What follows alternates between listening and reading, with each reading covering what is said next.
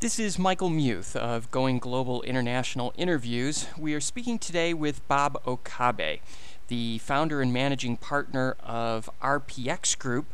You can find more information about his firm at rpxgroup.com, and we're talking with Bob about international finance. You can find an edited transcript of this interview either at intlalliances.com or at midwestbusiness.com. Might as well jump into it. Okay. Good deal. How much time have you spent abroad?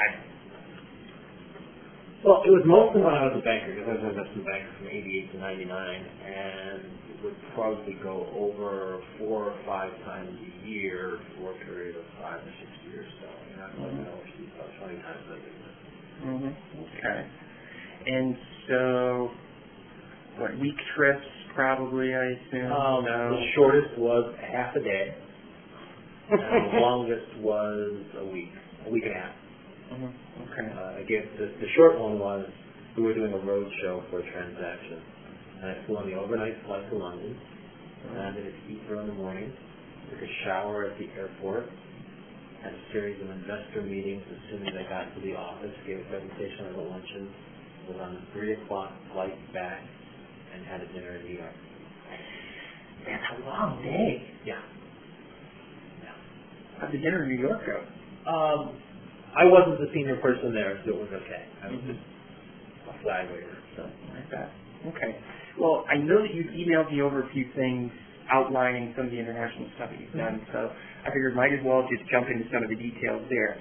You said that you were working with multinational clients to get headquarters support and sign-off for U.S. subsidiary kinds of things. I guess it would help for you to tell me a little bit more about that, just to figure out why you were doing this. Sure. Well, let me tell you the types of transactions there were. Most of them were with large manufacturers, most notably car companies. So if BMW North America wanted to do something in the United States, and these were mostly financing transactions, they had to coordinate with the headquarters because the global treasury and financing needs to be coordinated so that they're not out of step with what their currency risk is. And the U.S. financial market, being somewhat more sophisticated, offered a chance to do a lot more unique transactions, which weren't necessarily in the sights of people at headquarters, whether it would be in Munich or Tokyo or London or wherever. And so, so what kinds of more sophisticated or detailed kind of transactions? Swap things? Yeah, or structured financing, securitization, things that were much more developed in the U.S. markets than they were back then in overseas markets, although the overseas markets have caught up over the last 5 to 7 years. But, back in the late 80s and early 90s, there wasn't really a huge amount of experience with those types of transactions at headquarters, but they would be significant transactions. They would be in the hundreds of millions of dollars, so they were significant dollar amounts. But there wasn't a lot of necessarily homegrown experience to be able to evaluate them properly. So our process was one of facilitating and educating as well as selling. Okay.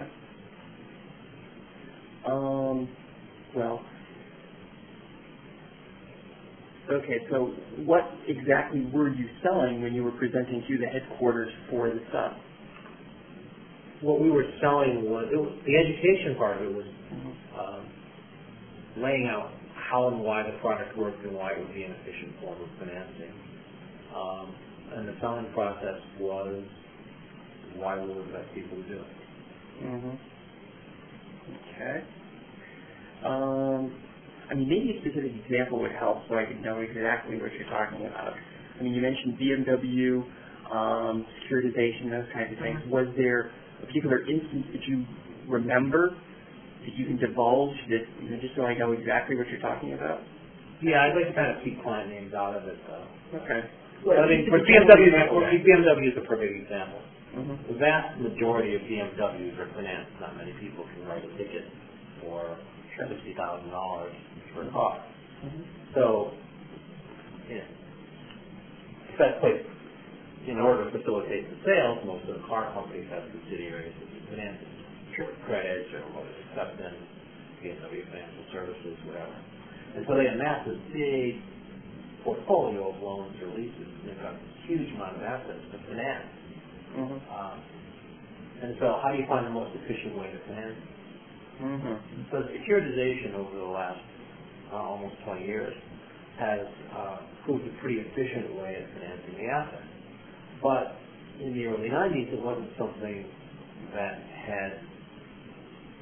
people had a lot of experience with. And in fact, at that time in Germany, it was illegal. The way the financial contracts between consumers and companies are constructed there, you weren't able to do this. So there wasn't anybody in the home country that had anything other than an academic experience with it, if any experience at all. And so while we were able to work with the staff here in New Jersey on understanding, and because they live in the U.S. capital markets, they live in this environment every day, they understood what was going on. They were seeing the major U.S. companies doing it. They wanted to do it as well. They were engaging with people to teach them the benefits and talk about the cost. But that wasn't something that was going to be executed without home country approval. So I assume the law in Germany must have changed to enable you to do this. Yeah, the law in Germany has changed, I guess, in the last 8 years. It was probably in the middle 90s when it started to loosen up, in the late 90s where it started to actually become reasonably easy. Okay. And at that point, did the floodgates open because of people like you, or where's that gone since then? It's expanded significantly. I don't have the statistics on how far the Euro markets have expanded. They've probably gone up tenfold in the last 10 years, but I don't have specifics to stand by that number. Okay. How successful were you? I think I was reasonably successful in that most of the major companies adopted it. Okay. If we went over to my office, I'd show you the little plastic tombstones that say sitting behind my desk, but I think we were reasonably successful. And how did you do it? In other words, to what do you attribute that success? I think it's understanding two things. One is the environment in the home country, and the difference, and therefore the difference between the mentality in the home country and the mentality in the United States, but also how each company staffs, and because it changes the dynamic. If you're working with the American subsidiary of a foreign company for whom a senior post is a 2-year rotation, and every 2 years everything changes, you need to know that. There are also people who end up staying, and over time, frankly, they lose their connection to the home country because they're not repatriated back in. They're not able to maintain those types of interpersonal relationships that help get business done. They often fall off the fast track. The other thing is, and so those are the two dynamics. You just need to understand, I think, the cultures of the country, but also how the company staffs in the U.S. Okay. And, how did you learn those things? For example, at the time, I understand you were working with the big companies. Did they provide cultural training, that kind of stuff, to learn about some of the general environmental kinds of things? And how could you learn about the staffing beforehand so that you could know who to talk to, who would be most effective to work with, and so on? I think many types of sales, whether it's products or services, are relationship sales. You build relationships with people. And you start to talk to them and you build some level of personal rapport. And if you do that in the process of building a relationship, if you don't try to sell in one meeting, first of all, I don't think in most countries that's the way to do things. Americans tend to want to try to sell in one meeting. It doesn't happen with Europeans. It doesn't happen with Asians. So if you go in there understanding of the process, and the first meeting will, by American standards, be an unbelievable waste of time, but by European or Asian standards, be a feeling out process.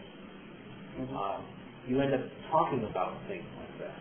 And it's not like you're Machiavellian or anything, but it's part of the natural course of getting to know each other. That information tends to come out. Now, how long have you been together? Is this your first husband? You know, how do you like it here? Does your family like it here? Do they, are they looking forward to going back?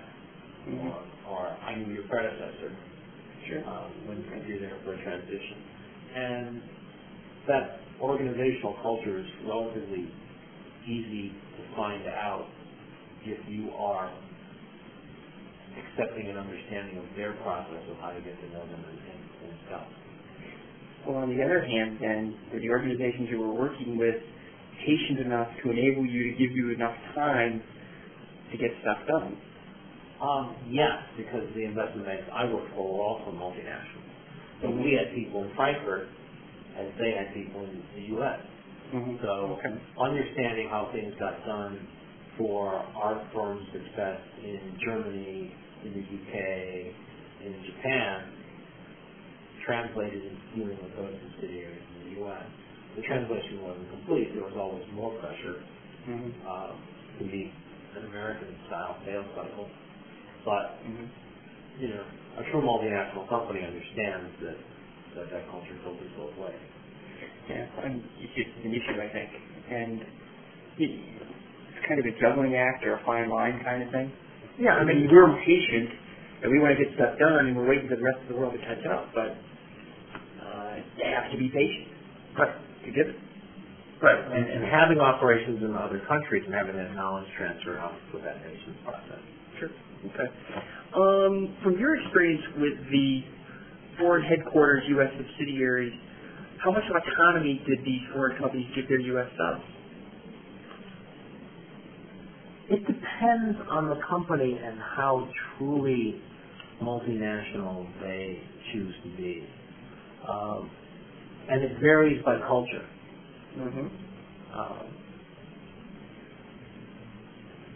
For example,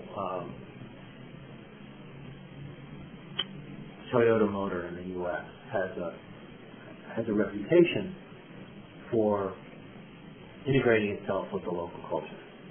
And in fact, you would see Americans in senior positions at Toyota Motor Sales USA or Toyota Financial Services that in some other Asian companies you would never see anybody but a Japanese in that position. In other countries, and it sort of varies by country. So you have a place that's generally seen as a closed loop culturally, like Japan, and you've got a company like Toyota who understands that. You've got a company like Sony that understands that. You've got companies that don't. It also happens in other countries. So I think it's much more the perspective and the global perspective of the individual company than it is a specific cultural bias. You have very integrated Japanese companies, you have very separate Japanese companies. You have very integrated German companies, you have very separate German companies. Sure. Okay. Okay, now you mentioned that you needed to educate headquarters staff to support your subsidiaries initiatives, and you already told me a little bit about how and why things work, and then the selling was more why they should use you. Was there anything else in addition to that you needed to educate them on? There's at least in financial transactions, there's always an accounting issue. Something that gets done in the U.S. has to get consolidated into the global financial accounts of the company. That's often, for new transactions, a significant risk. And there are very different accounting standards globally. I mean, global accounting standards have become more transparent and more consistent. But there was a day where German companies routinely had off-the-books reserves that you didn't see. And if they had a bad year, they reversed the reserves, and magically earnings were smooth as silk. And that's changing because the ability to cover up your bad years doesn't allow shareholders to understand the true performance of the company. But that used to happen all the time. Has that been reflected in greater stock ownership, do you think, in some of these other places? I mean, for example, if you look at Germany, shareholders and their public corporations and so on, it's far less than it is here, which in a sense gives them the luxury of being able to look longer term because they don't have to answer to people on a quarterly basis as much as we do here. And have you seen that changing, that some of those market forces like wider public ownership and greater disclosure and transparency are really forcing these companies to change much? To a certain extent, yes, but I think it's also those structures create constraints as well as benefits. Remember that companies in Germany have a management board and a supervisory board. And if you're a large company like the Daimler Chrysler or Siemens, you've got labor union representatives on your supervisory board. And so labor sees everything. And so that creates as many constraints, and people would argue that's contributed to the high benefit, high wage, low productivity in Europe versus the U.S. So that's a constraint, but the more global companies become, the more global investments become. I mean, I'm not so sure it's the individual shareholder. A Fidelity or Templeton Foreign Fund can be one of the largest individual shareholders in a company in Germany or France. And so that affects what happens versus what individuals do. I mean, individuals don't really move corporate governance in the U.S. It's the Calibers of the world that do. And it's no different overseas. It's just that the investors who move it in the U.S. have a shorter-term mentality than the investors who move it in other countries, and there are also constraints like labor participation in supervisory boards or interlocking shareholdings in Japan that have mitigated that. Mm-hmm. Well, I'm not sure exactly how it is in Germany these days, but just cross-board membership could be kind of incestuous as well. Sure. And I'm still of the opinion we're the most transparent in the world, and the rest of the world is still catching up. My personal opinion is that's still the case. Maybe the rest of the world has cars at this point. Well, the gap is narrow, and it depends. It's narrowed, and it just depends on the country. Okay. Now, you also talked about extending banking and consulting products to other countries from the U.S. Were there specific products you were extending? I mean, we talked about... Yeah, this is much more, again, of a securitization example, but in the early 1990s, General Motors wanted to figure out, they really liked securitization, or they wanted to extend that to Europe. And so every investment bank in the world wanted GM's European business between Opel and Vauxhall and other brands. They're still one of the largest in Europe. And so what we created at Lehman Brothers, which is where I was an interdisciplinary team with product experts in the U.S. working with local bankers in the countries to develop a strategy to present to the company on how they should proceed. So here's how we apply the lessons to the U.S. to the constraints of these European markets to produce a viable program for you. And so what worked and what didn't work? What didn't work in that case was transferring sufficient knowledge to the team members in other countries to have them really push the envelope. Kind of the old saw, I would rather act now and ask for forgiveness than wait for permission. And so if you don't, and most of the innovation in financial markets in the U.S. has been driven that way. It's been, let's try something, we need to be reasonably sure we don't step on anybody's toes, but if we do get spanked, it's not irreversible. Whereas in other countries, it's kind of like, well, let's wait for the Ministry of Finance or whoever to say it's okay first. Okay. And I guess an example of something that did work. That did? The thing is, I'm not sure you can point to a seminal event. I mean, most of my experience in cross-border selling has been in structured finance products. And it's interesting that what you can see is over time, countries relaxing their rules and becoming receptive to it in the market, they're expanding that approximate tenfold over the last 6 years. But I don't think you can point to one seminal benchmark transaction executed by anybody to say that was a turning point. Mm-hmm. There were a lot of close followers. There tend to be a lot of close followers in financial markets. Mm-hmm. Because one of the things that financial markets want and desire is extreme liquidity. Mm-hmm. Investors want to own something a lot of people are interested in buying. A lot of people won't be interested in buying unless there's a lot of dealers who will make a market. A lot of dealers won't make a market unless there's a lot of investment bankers pushing the transaction. So it's great to have a significant market share, but there won't be a market if you're the only player. Mm-hmm. And so there's this interesting dynamic between there being enough acceptance and volume in a product to make the market liquid, but not so much to make them cutthroat competitive. Mm-hmm. Well, you just, almost argues against, monopoly. I guess the monopsony probably doesn't fit, but, and you can't have a monopoly if you don't have the competitors to, provide liquidity in the rest of the market. Right, and the U.S. learned that in the 1980s with the junk bond market. Mm-hmm. Where Jack Burnham controlled such a significant percentage of the market, it tanked when everybody there happened to get indicted. Mm-hmm. Okay. Are there particular countries you were working with which were more receptive and others that might not have been as receptive? I would say that, and you cannot quote this, it's kind of like the Gulf War. Mm-hmm. Or the Iraq War. The British were most receptive, the Germans moderately so, and the French wanted to go their own way. Okay. Realistically, given that most U.S. law is derivative of English common law, codified at its base, it's easier to translate things from the U.S. system into the U.K. system. You also have common language.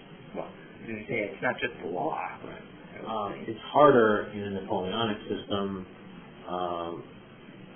and it's harder still in kind of an extreme federal system like Germany. Mm-hmm. And it will also vary by political needs. If there's a crying political need, stuff gets done in any country, Mm-hmm. The Greeks sucked it up, and most of the venues are actually finished. True.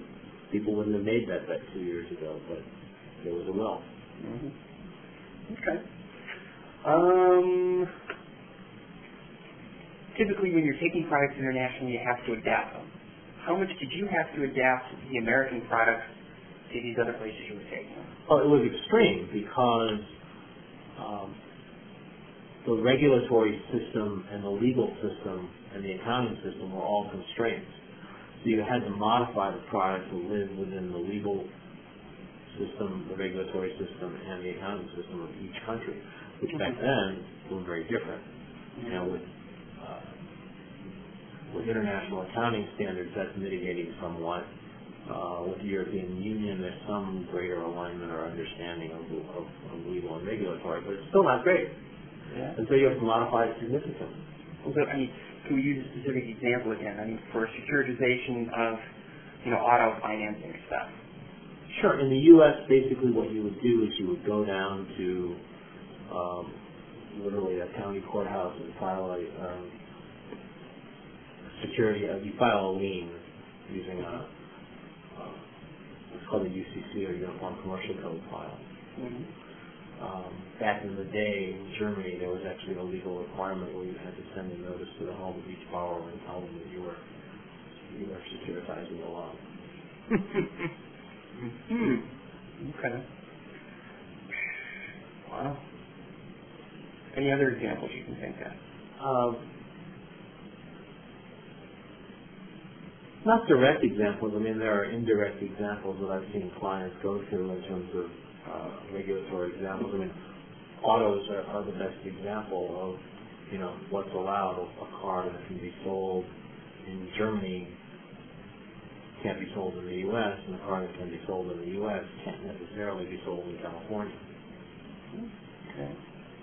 And that's a significant example where it changes. And then You know, there are also cultural differences. You know, in China, GM sells cars. They're basically all Buicks. No matter what they are in other countries, they're Buicks in China. Because Buick was a big brand in China before the Communist Revolution, and now they don't. And all the Chinese leaders post-revolution drove Buicks. They were the status car. So everybody in China today remembers that. They all want Buicks. So GM will slap Buick on any number of vehicles. Well, I mean, there are a lot of other manufacturers there making cars other than Buick.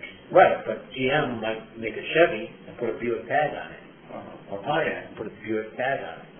Because Buick is the brand. All right, let's go back the other way then. If you are customizing products for a specific market, how do you maintain consistency among the product or the brand internationally in the things that you were dealing with? Did that become an issue? It wasn't as much an issue because branding in financial markets doesn't have to do so much with the product, but the company that's being financed. If you think about credit ratings, GE is AAA, Motorola is something else, L Labs is something else. Everybody has a credit rating. So if you do a derivatives transaction on your General Motors, it has a brand recognition in the marketplace that is General Motors, and the credit ratings go along with General Motors. It doesn't matter whether it's executed by Lehman Brothers, Merrill Lynch, Morgan Stanley, Citigroup, Deutsche Bank.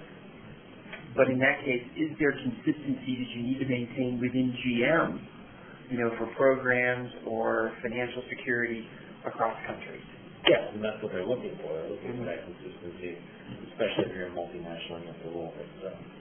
Which is why only the Lehmans and all those other folks who are big and global can pretty much meet those needs. Right. Yeah. It's like the joke from Pulp Fiction, right? Where you call a Big Mac in France, a Royale with cheese. The same product, you have to give it a different name, but the product is consistent. True. There's something interesting. I don't know. Have you ever seen the Big Mac Index in the Economist? Yes, I have. It's a great tool. They actually have a new one. The Starbucks Latte Index. I haven't kept up my subscription. How does it differ from the Big Mac Index? I guess. It came out once and they were talking about it kind of as a lark. But it was interesting because it was somewhat different. The results were somewhat different than the Big Mac Index because the ingredients were exactly the same everywhere. You didn't have slight adaptations of the ingredients for cultural taste. And the raw products, they weren't as unique. Interesting.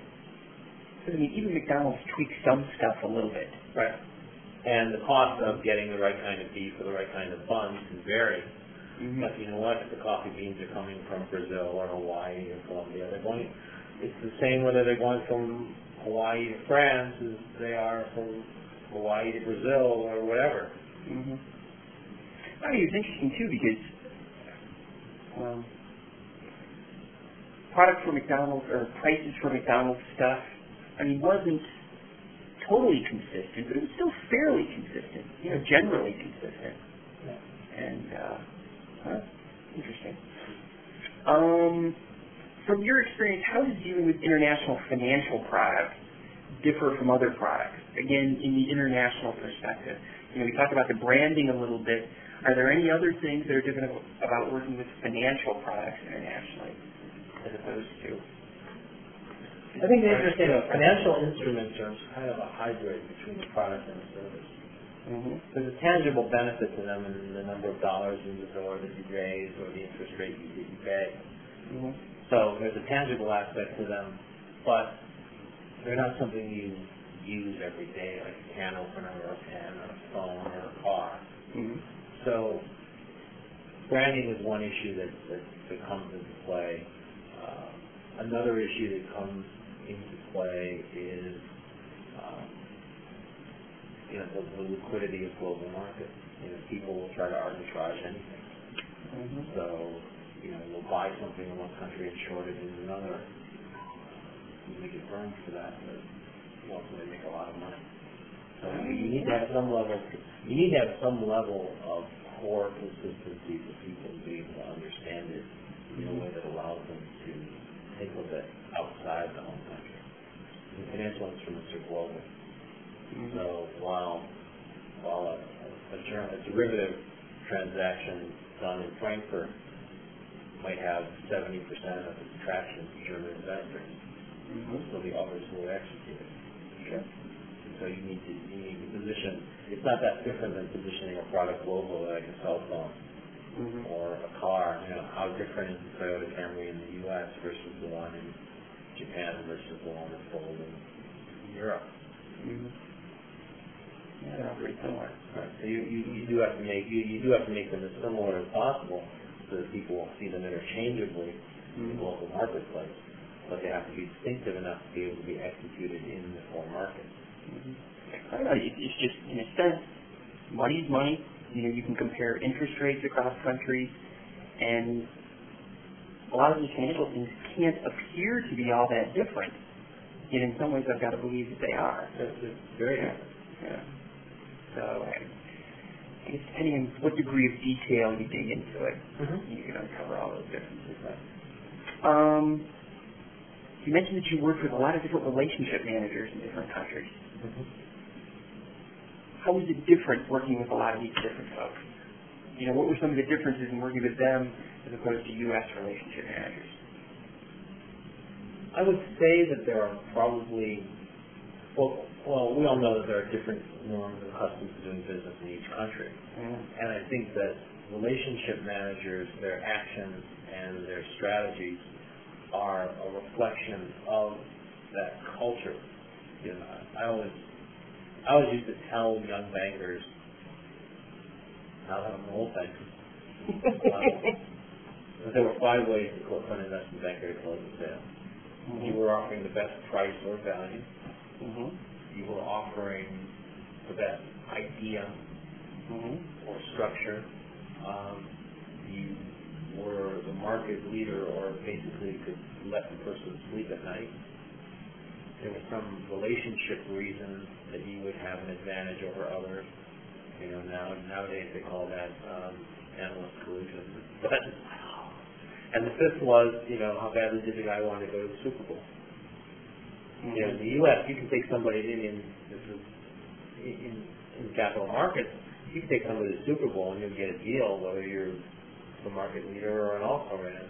There are other clients who, you can get them on an exclusive round of golf with Tiger Woods, but if your deal is off by 1/100th of 1%, you're going to lose. And so that range of variability in there is wider, I think, than in most other countries. Mostly, I would say, within tighter norms. I would say the more freewheeling social and economic conditions in the U.S. allow you to have a wider range of personalities and dynamics in structuring relationships. Think of the stereotype of the Japanese salary man and apply it to any industry, investment banking, product development. There's a certain consistency, there's a certain similarity, there's a narrower range of extremes than you might have in the U.S. There used to be the Beck's beer commercials where they would have a German stand-up and tell really bad jokes. Germans don't do comedy, they do beer. And it's true. Oh, yeah, definitely. Well, here's good. Comedians aren't so, well, depending on the kind of comedy, I think mostly stick. Well, they're big on, political satire kind of stuff. Yeah. They make fun of politicians pretty well. Yes. Because they can't get rid of them.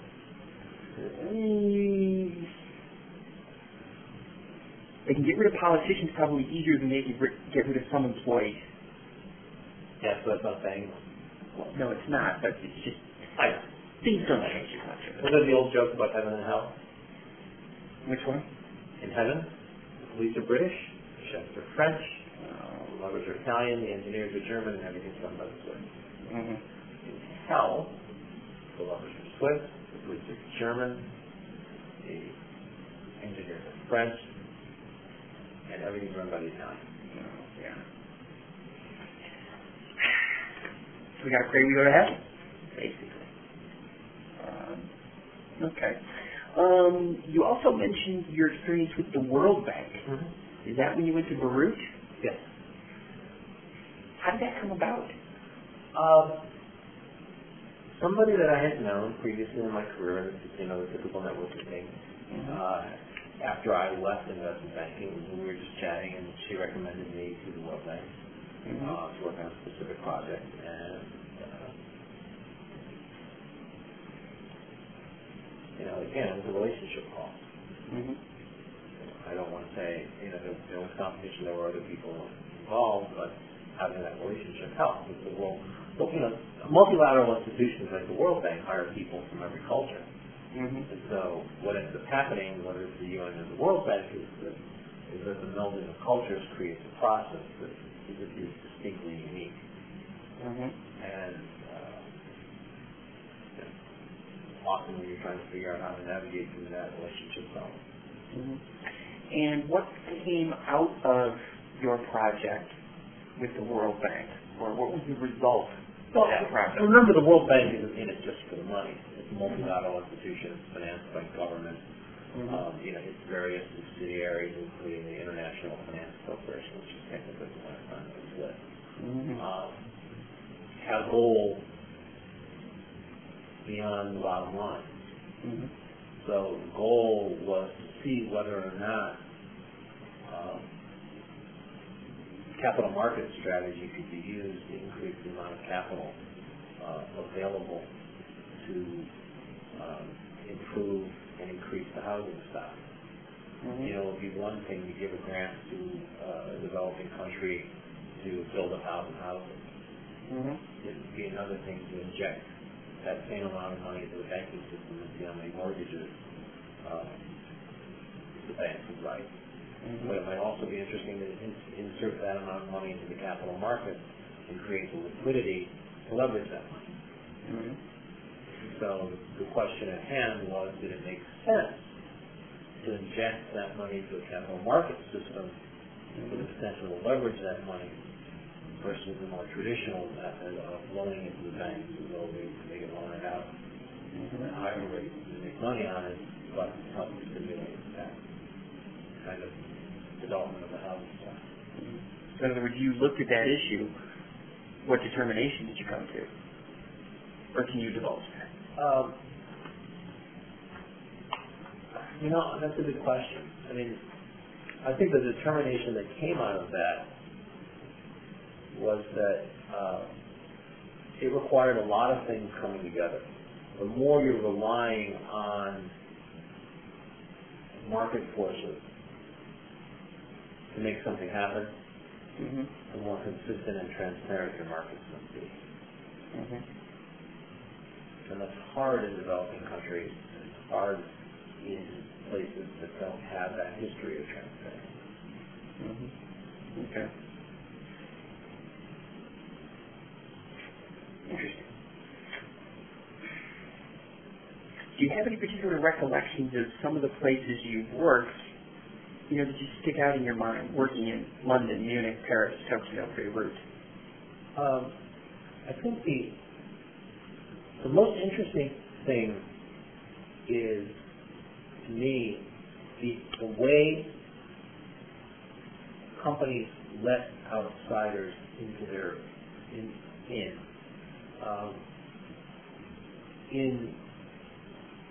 for example, Germany and Switzerland and Japan, there will often be floors of just meeting rooms. You won't be allowed to go where the employees are.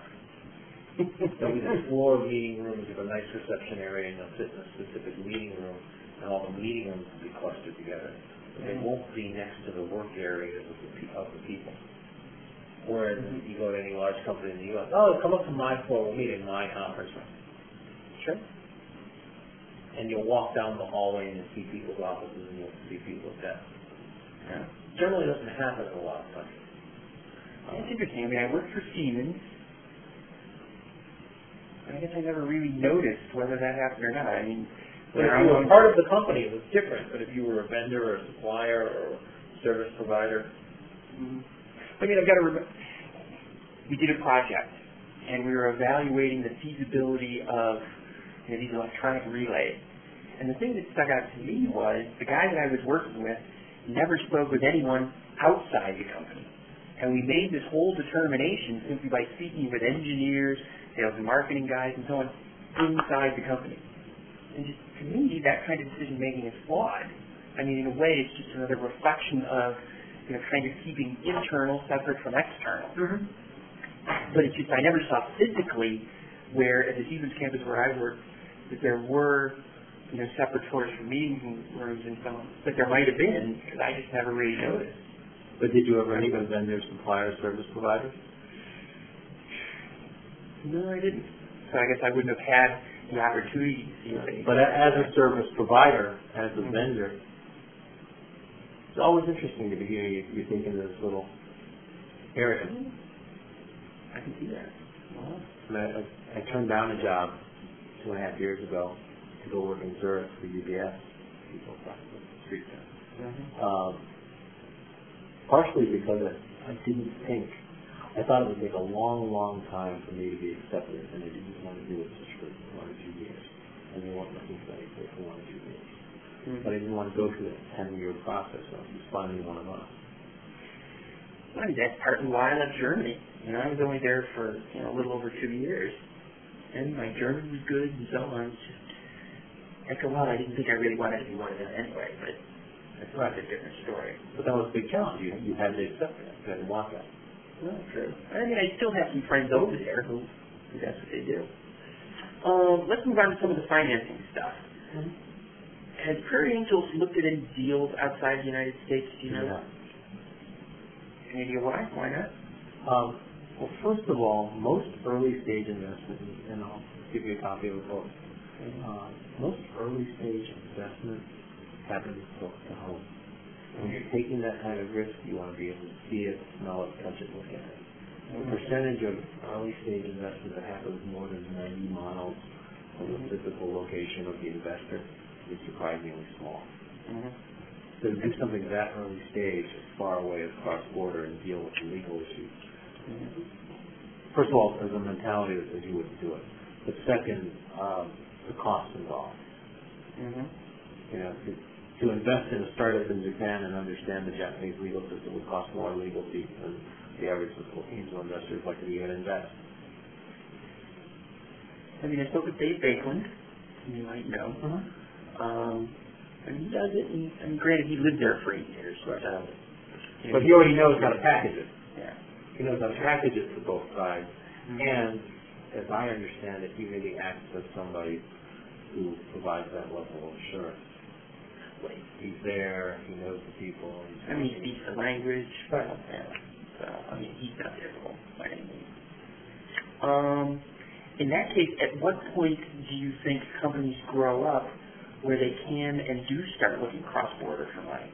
Or when they start getting cross-border money? Is there any kind of threshold that you can think of, or give an example of a threshold of which you're aware? I think there's 2 thresholds. People generally don't look cross-border for money until they're doing business cross-border. Okay. The transaction cost is too high. Okay. The other thing is I think there's a size limit. I think that once you can absorb the transaction costs,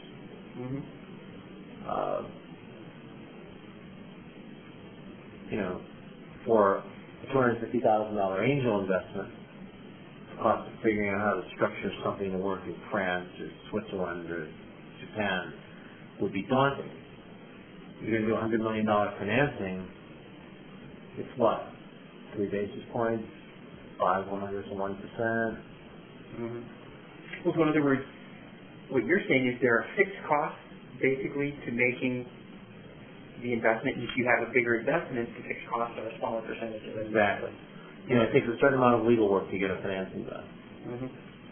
Well, that legal work has a, not specifically fixed, but a narrow range of variability in cost. Okay. once you absorb that cost base, and it becomes a rounding error in the overall cost of the financing, then you can do it. Mm-hmm. Okay. And I guess working with portfolio companies, how do you suggest or recommend they approach international markets? Either selling perspective, sourcing perspective. Do you guys make any recommendations in that regard? Well, I personally have in the past. I'm not sure for Angels does. But if you're selling your product abroad, it's not very different than people coming here. Think about this system of, you've dealt with this with the Canadians. You need to find distributors. It's a distribution business. You need to find distribution partnerships and find the right people. And then over time, it might be more expensive to maintain that distributorship, but it was low cost of entry. Your initial risk was less. You didn't build out an infrastructure, hire people, do all the legal work, et cetera. You just contracted with a distributor and you gave them a percentage. Now, over time, that percentage might end up being massive if your company grows, and then you have to transition and bring it back in-house. And that transition can be expensive, but it's no different than in the biotech business. What do the Pfizers of the world do? They wait for a drug to get to stage 2A or 2B clinical trials, and then they exorbitantly overpay for the winners rather than fund all the people at the seed stage. Why? Because there's a lot less energy to let somebody else make all the mistakes and overpay for the winners than to manage the mistakes. Well, so in other words, the mistakes are a lot more expensive, even though they don't cost as much cash. Right. And so that's why distribution channels, third-party distribution channels are generally a way to get into markets, and they cost you more over time, but the short-term cost of execution and the risk involved is lower. Can you think of any examples of local companies making forays abroad or outsourcing stuff? Any that you've worked with? When I worked with a startup that was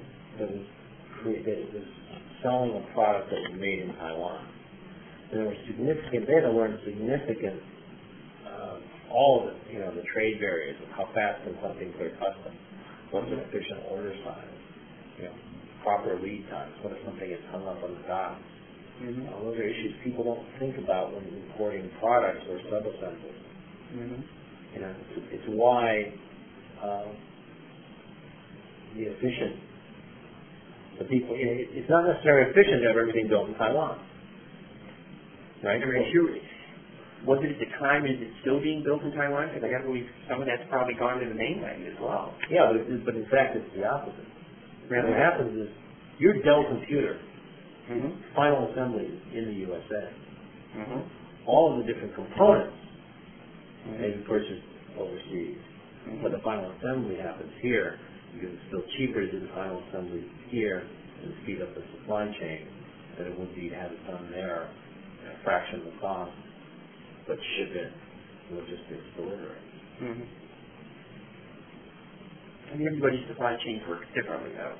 So, it's not like everybody is doing it exactly like Dell is doing. Right, but it depends on the value of the product. But look at what's interesting. Even in a high-value product like an automobile, right? They used to put them on boats, drive them off the boat.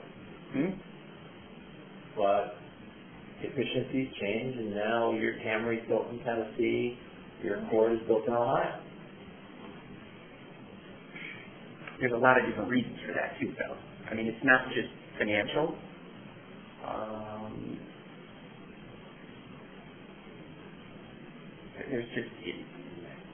It's not strictly just lowest cost to manufacture kind of decision. No. But there are other dynamics in it. But the interesting thing is that when a market gets to some level of maturity, there seems to be a hybrid model, whether it's a Dell computer or a car. There are four high value-added, high-priced components that obviously haven't worked for clothes. Sure. Okay. For these companies that you work with others, how do you do due diligence on foreign partners, customers, suppliers, that kind of stuff? You have to go there. I mean, depending on what it is, sometimes you have to go there. I went to Taiwan. I don't know. It was Taipei. Hated it. I'm going to Shanghai and Tokyo in the fall. That's great. Interesting. Those are great places. But, you know, you went and you met with the distributors. You went out and, you know, did the late night drinking, but you learned a lot. Well, I mean, people talk about a connected world, and I think once relationships are built internationally, that still is a connected world. It's building relationships. For the rest of the world, yeah. I mean, here in the States, I think a lot of people are avoiding making personal relationships face-to-face. I mean, I still think it's the best way, but a lot of people are looking for models to get around that. Really? You think so? They're trying to do that, but I'm not sure that they're succeeding. I mean, people trying to sell things based on, you know, downloading demos from their website. You know, follow up with a phone call, do a WebEx, depending on the size of the transaction. But how many market leaders do that? I mean, remember, air travel volumes are up to pre-9/11 levels. I mean, what everybody agrees is a choppy economy. True.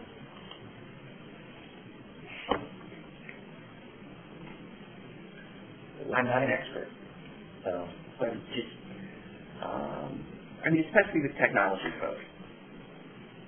And well, I think it's definitely once you get to know somebody, that works. Sure, I agree. I mean, that's why, I mean, I still think personal relationships are important. Whenever I can get together and meet with someone, I do.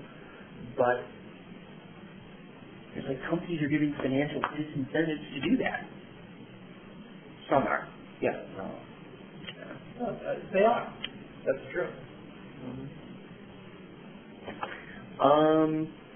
When I'm talking about Taipei and Taiwan, what is your family background, and has that been a help or hindrance to you doing anything internationally? If I'm too personal, just let me know. I'm Japanese. I think it has mostly been a help. The place where it has been the biggest hindrance has been in Japan. How's that? This will get me in a huge amount of trouble. You can be artful about this, that would be great. Japan is a tremendously xenophobic country. There's a phrase in Japan called gaijin da, which is literally, it's a foreigner. It's a pet, it's a monkey, it's a foreigner. Ooh. And the expat ghetto mentality in Japan much stronger than most other places like that. And so to be of Japanese descent, but not be Japanese in that way, I'll give you an example. In newspapers, if you are Japanese American or Japanese descent, you weren't born in Japan, and you're a celebrity, or some notoriety comes to you, they spell your name differently. In Japanese... Well, they're using kanji characters. Do they, are there corollaries with other languages? In other words, in Poland, if you're a man, your name ends in ski. If you're a woman, your name ends in ska. Yeah. Different. How's that? But so, for example, there are two characters that if you live in Japan spell Okabe. If I were to, you know, if I all of a sudden were to be a Major League Baseball player, spelling my name phonetically. Should be three. Okabe.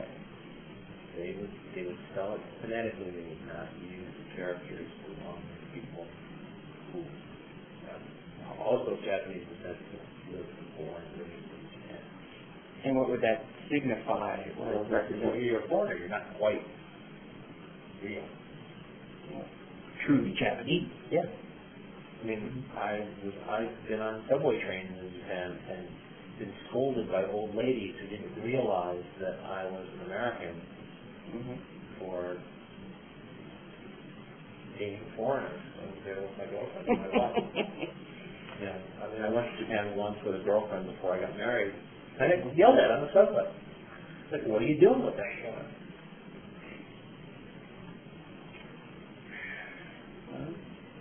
It's not just Japan where that happens, because I'm sure you know. Yeah. So they volunteered anymore. So do you speak Japanese? I speak tourist Japanese. By that, I can get around in a department store, hotel, airport, restaurant, taxi. I can ask for directions. I can find that.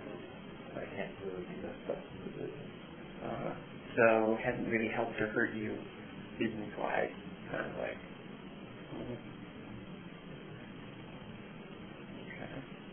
Because I gotta believe if you could speak Japanese in Japan, that would be very helpful to you.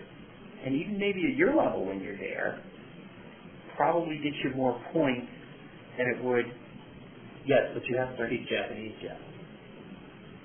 Well, yeah. Japanese is. I mean, for you, you're probably a special case because you are Japanese out of Japan. Right.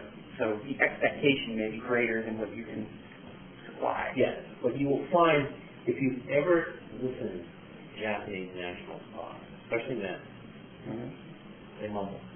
Their diction is not very clear.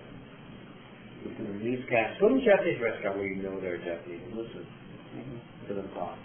And then go find a Japanese newscast on one of your 200 cable channels and listen to the diction differently. So for me, not only would I have to know the language, I would have to be able to speak it in a way that I wasn't taught by a woman. I'm dead serious about that. How so? What do you mean? In other words, how is it different? So the pronunciation and diction, women's diction is much clearer, crisper, like an accent. So if you speak better, you're a girly man? Yeah. Wow. Pretty much. Interesting. Did you see Boston Translation? Yes. What'd you think? Understood every single moment of it. Made perfect sense to me. Good. All the absurdities, like when the director of the TV spot, he was rattling on for 5 minutes, and then the woman just said, smile more. Perfect. You've experienced that? Yes. Yeah.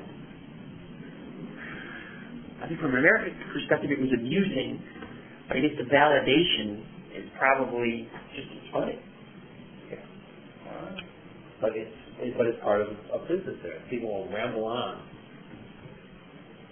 And, it's worked to my advantage at times. How so? Being in the U.S. headquarters of a Japanese company and 2 Japanese are talking, assuming that I know the Japanese. I mean, they look at you, they've got a... No, you have to remember it's a particular trait of Japanese Americans, especially whose parents or grandparents were interned in World War II. Because when they came out, their desire was to be very American. While they held on to parts of their culture that were really internalized. You didn't have Japanese language elementary school the way you have Mexican Francais here or something like that. You wouldn't stand out. There's not a Japantown the way there are Chinatown. I believe there is a Japanese school up on the North Shore. There is now for all of the expats. But it was created for expats and wasn't created by the Japanese Americans. Okay.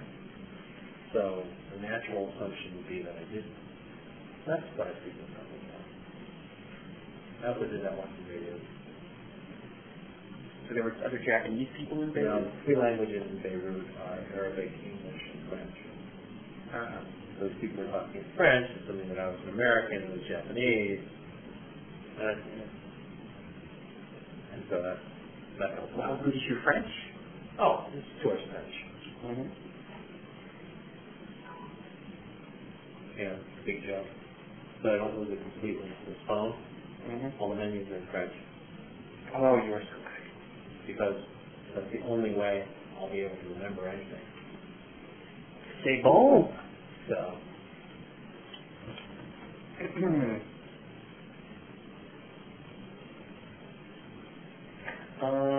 couple other questions. Know that you got, what, a degree, BA/BS in organizational psychology? organizational behavior. Yeah. BU. Did any of that prepare you for international business stuff? Yes. How so?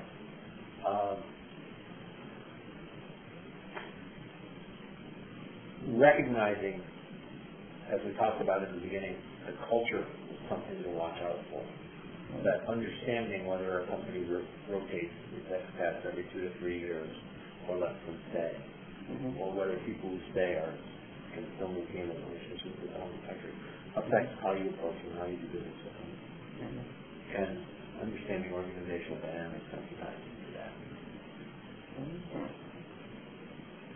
Interesting.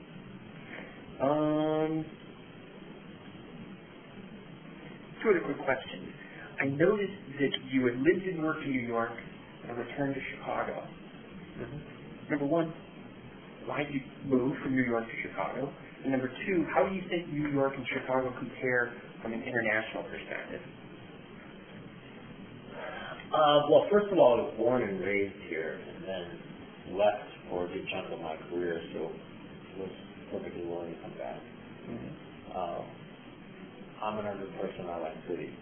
I think in the city, the cost of being in New York City with children is astronomical. The cost of being with children in Chicago is highly accessible.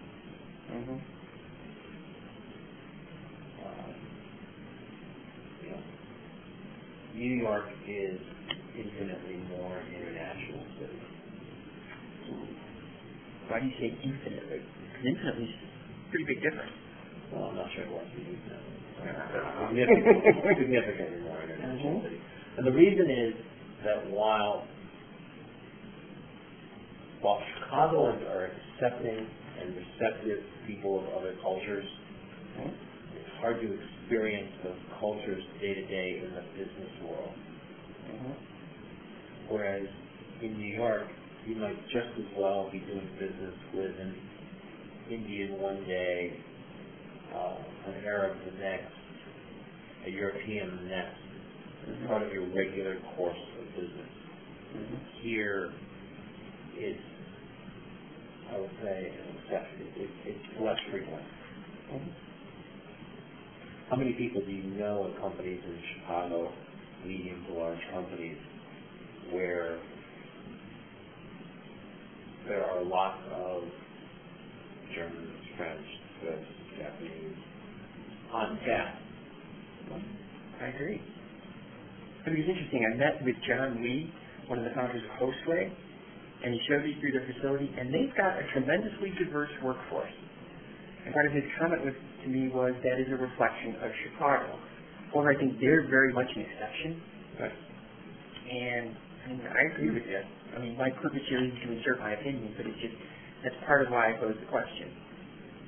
Yeah, I mean, it's just, it's not that Chicagoans are not receptive, it's not that they're not interested, it's not that they're not open, it's just that they have less experience.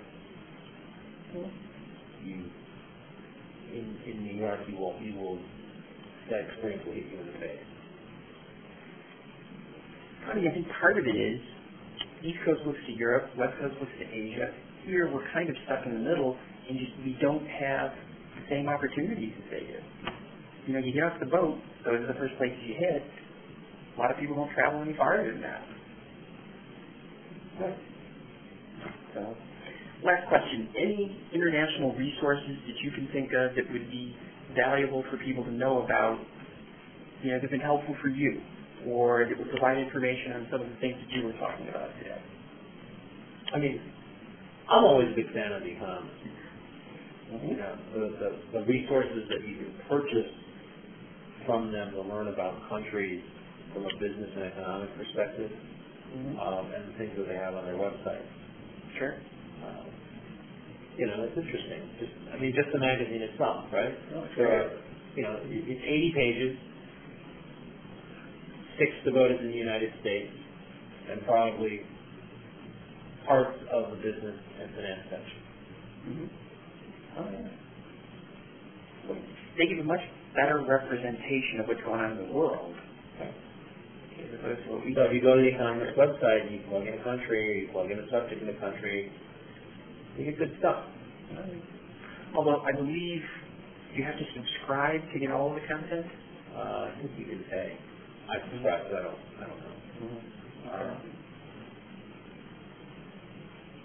And I would never underestimate the people in positions like your former position. Okay. It depends on the country. Some countries are better at it than others. So in other words, people who work as representatives of foreign governments.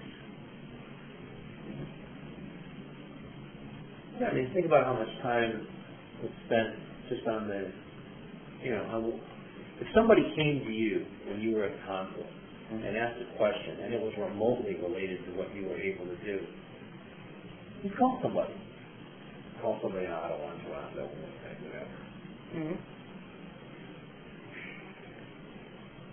I would.